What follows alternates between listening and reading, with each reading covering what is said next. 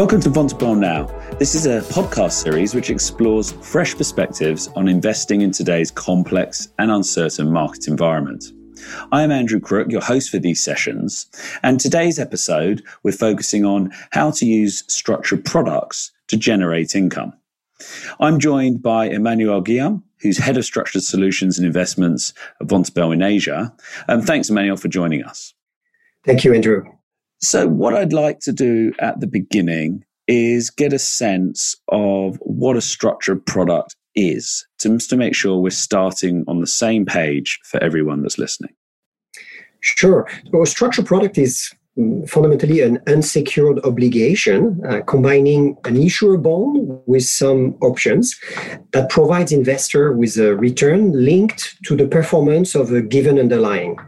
Typically, structured products provide features designed to potentially either enhance the upside return or reduce the downside risk when compared to a direct investment.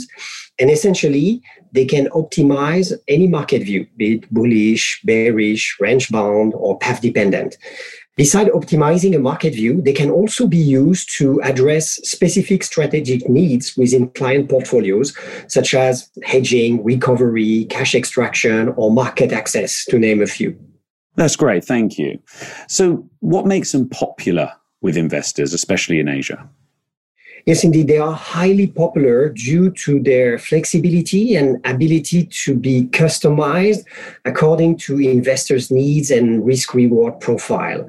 In general, one distinguishes four broad categories of structured products, which are from the lowest to the highest in terms of risk-reward profile, the following: minimum redemption products, providing minimum amount at maturity subject to issuer risk; yield enhancement products, which provide a predefined yield in return for downside risk; participation products, where investors participate in the performance of the underlying; and finally, leverage products, where investors have a leverage notional exposure. Out of those four categories, the yield enhancements is by far the most popular in Asia. Certainly. So Asian investors are notable for wanting income. So what type of structured product specifically is most suitable to that? The yield enhancement category is the most appropriate one to generate regular income. In particular, fixed coupon notes, also called FCNs, are highly popular in Asia amongst accredited and professional investors, as they specifically address that need to generate regular income. So how does a fixed coupon note work? First, there are observation dates at regular intervals where investors receive a fixed guaranteed coupon. There is also typically a knockout barrier, and if on any observation dates the worst performing share closes at or above the knockout barrier, the product is then early redeemed and the investor receives back his initial investment and the corresponding coupon. If there is no knockout event, the note carries on to the next observation until it reaches its maturity date. At maturity, the redemption will depend on the performance of the worst performing underlying. If it closes at or above strike level, the note will redeem at par. If it closes below, the investor notional holding will be converted into the worst performing underlying at strike price. In the latter, the value of the underlying will be lower than its initial price, and in a worst case scenario could potentially be zero. There are other FCN variations that embed additional features such as knock-in barrier or step-down knockout barrier, but fundamentally, the mechanism and the payout redemption remain similar to the one just described. Are there any practical examples of how a fixed coupon note or an FCN works in practice?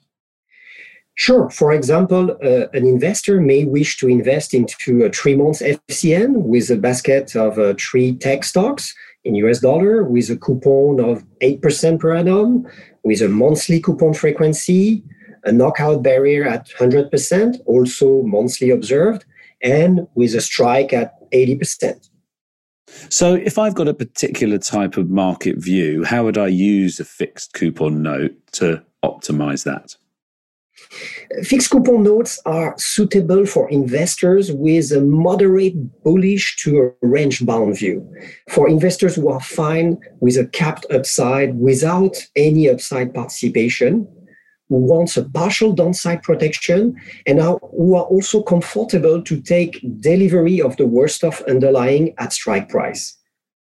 And is that relevant across all types of underlying assets?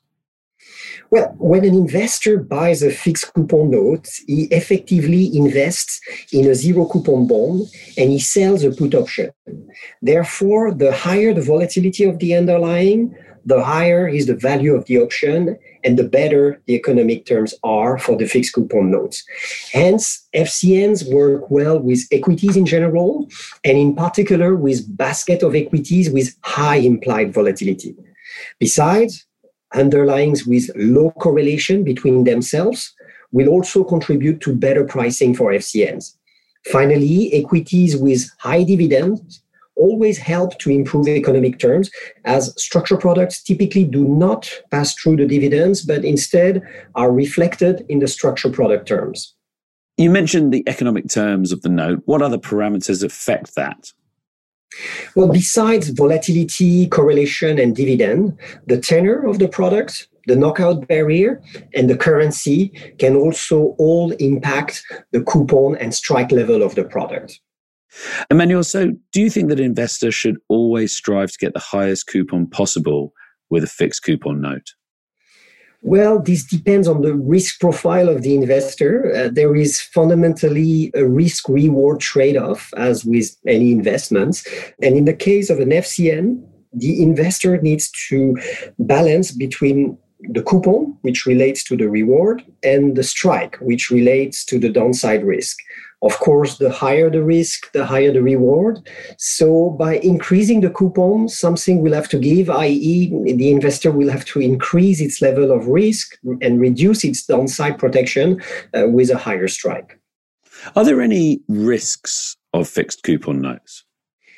Firstly, there is the issuer default risk, which is an important consideration, as structured products are debt instruments subject to such risk. Hence, investors should consider issuers with a good credit rating. Secondly, the risk is on the underlying assets price, which refers to the market risk.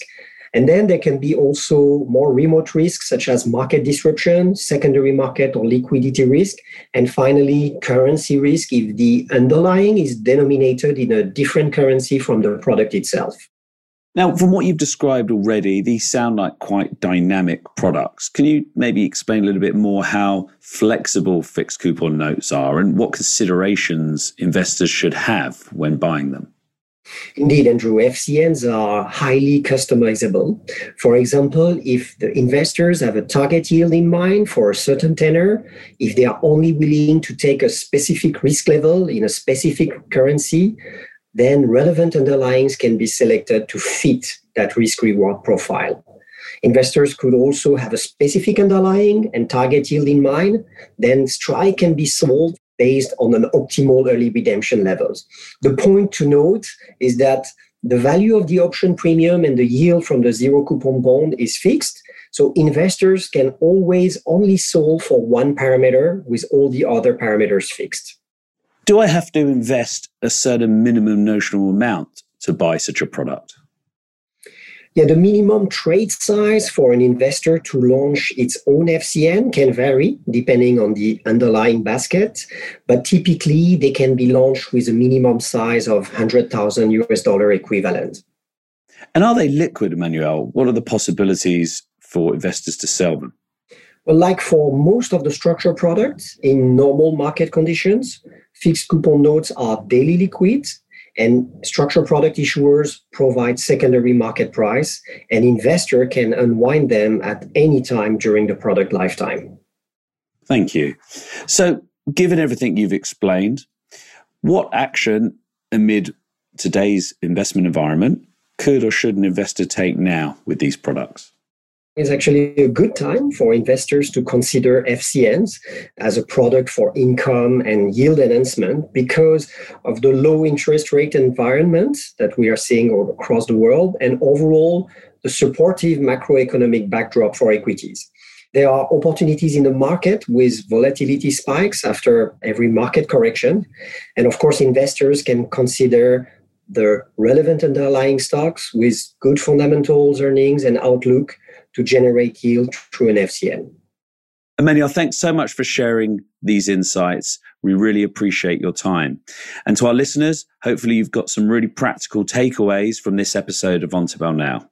We look forward to continuing this conversation next time with you. See you again. Thank you.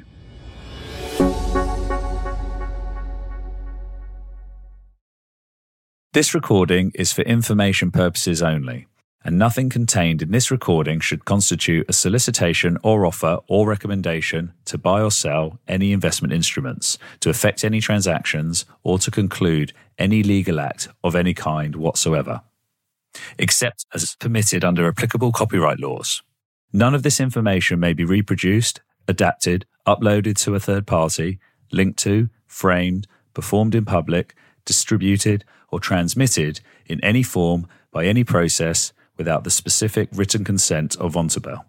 To the maximum extent permitted by law, Vontobel will not be liable in any way for any loss or damage suffered by you through the use or access to this information, or Vontobel's failure to provide this information.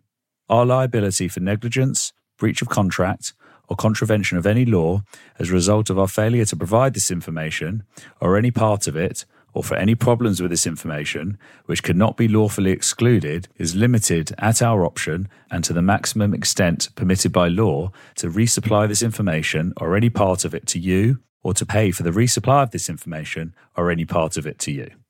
Keep in mind that past performance is not a reliable indicator of current or future performance, and forecasts are inherently limited and should not be relied upon as an indicator of future performance.